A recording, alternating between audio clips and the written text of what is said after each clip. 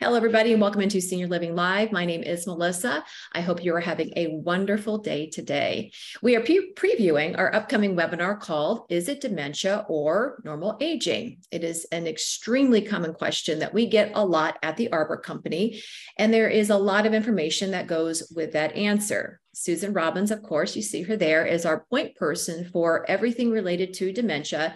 She will be our guest presenter for this webinar, and of course, will be available to answer all of your questions. And she joins me today to give us a preview of what you can expect in this webinar. So we're going to dive a little bit into this. We won't take up all of the things that will be in the webinar, Susan, but it is good to see you. How are you today?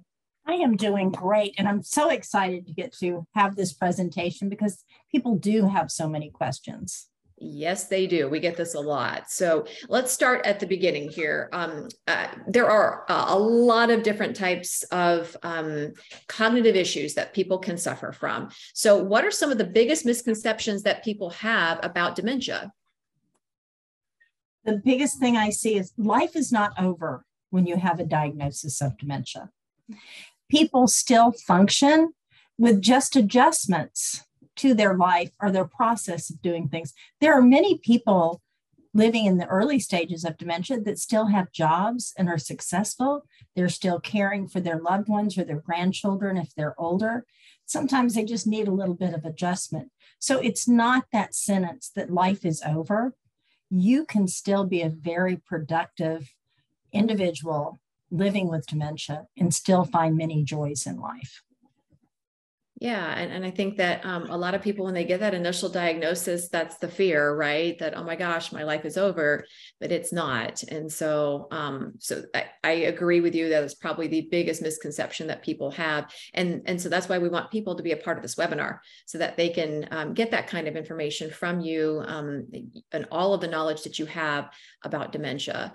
So there are a lot of different types of dementia, 70 different types, maybe more. What forms tend to be the most commonly diagnosed, Susan, and what do those symptoms look like?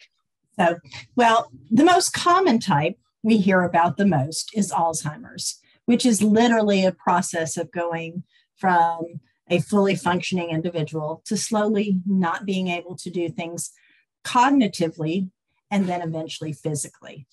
But you still can do things and still find joy in different things. I think also with vascular dementia and Lewy bodies and then frontal temporal lobe, memory impairment is not what happens first with all of those different types of dementia. It's your ability to reason and sequence things. And if you can't reason or problem solve, then little things create frustrations. And that's where, if you know somebody living with dementia, you can jump in and set things up for them to be successful and still feel good in life. Instead of questioning the things they're doing, find ways for them to do it.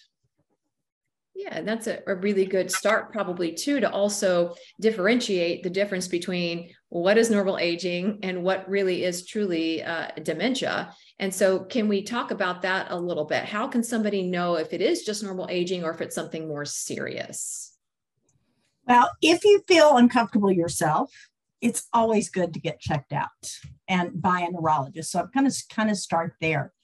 But most of us, I won't say all, but most of us have walked into a room and gone, what did I come in here for? Guys, that's normal. That could be you've got a lot going on or it just wasn't that important, but you walked in to the room to get something or do something. And you can go back and say, okay, I'm going to go back and track my steps of what I was doing. What was I doing before I came in here? And you can recall that information.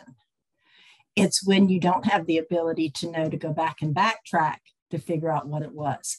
Or the fact that you don't remember becomes overwhelming to you. Instead of just, I can't believe I can't remember what I came in here for.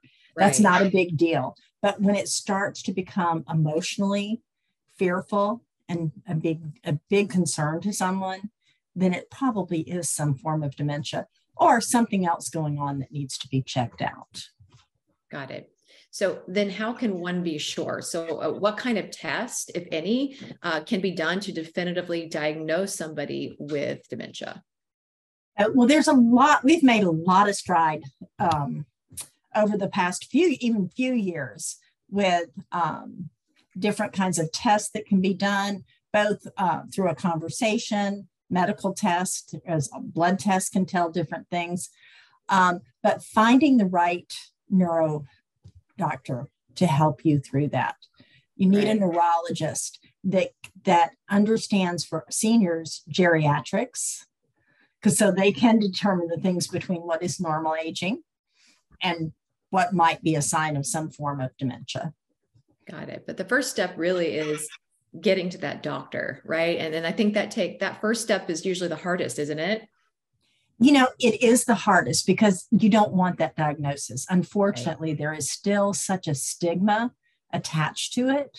Mm-hmm. But if you have conversations with those living with early dementia, the earlier stages, they caught it early, and even the mid stages, having that diagnosis is actually, as painful as it is to share, it gives that individual the ability, when they are clear thinking, to understand why things are the way they are.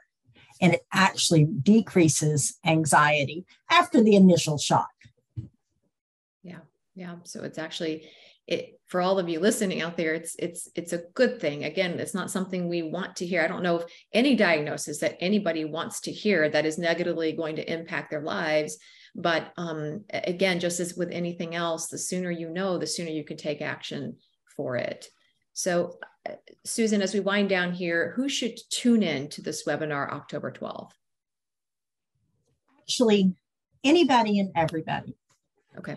Because understanding that creates the opportunity for you to have patience and understand someone living with dementia, whether it is a family member, a coworker, which I know a lot of people are going, a coworker?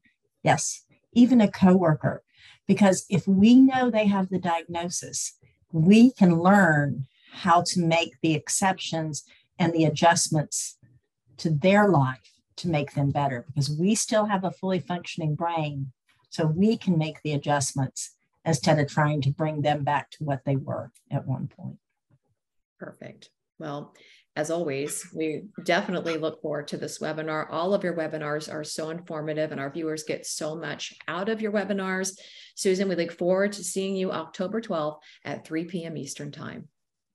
Thank you. Look forward to it.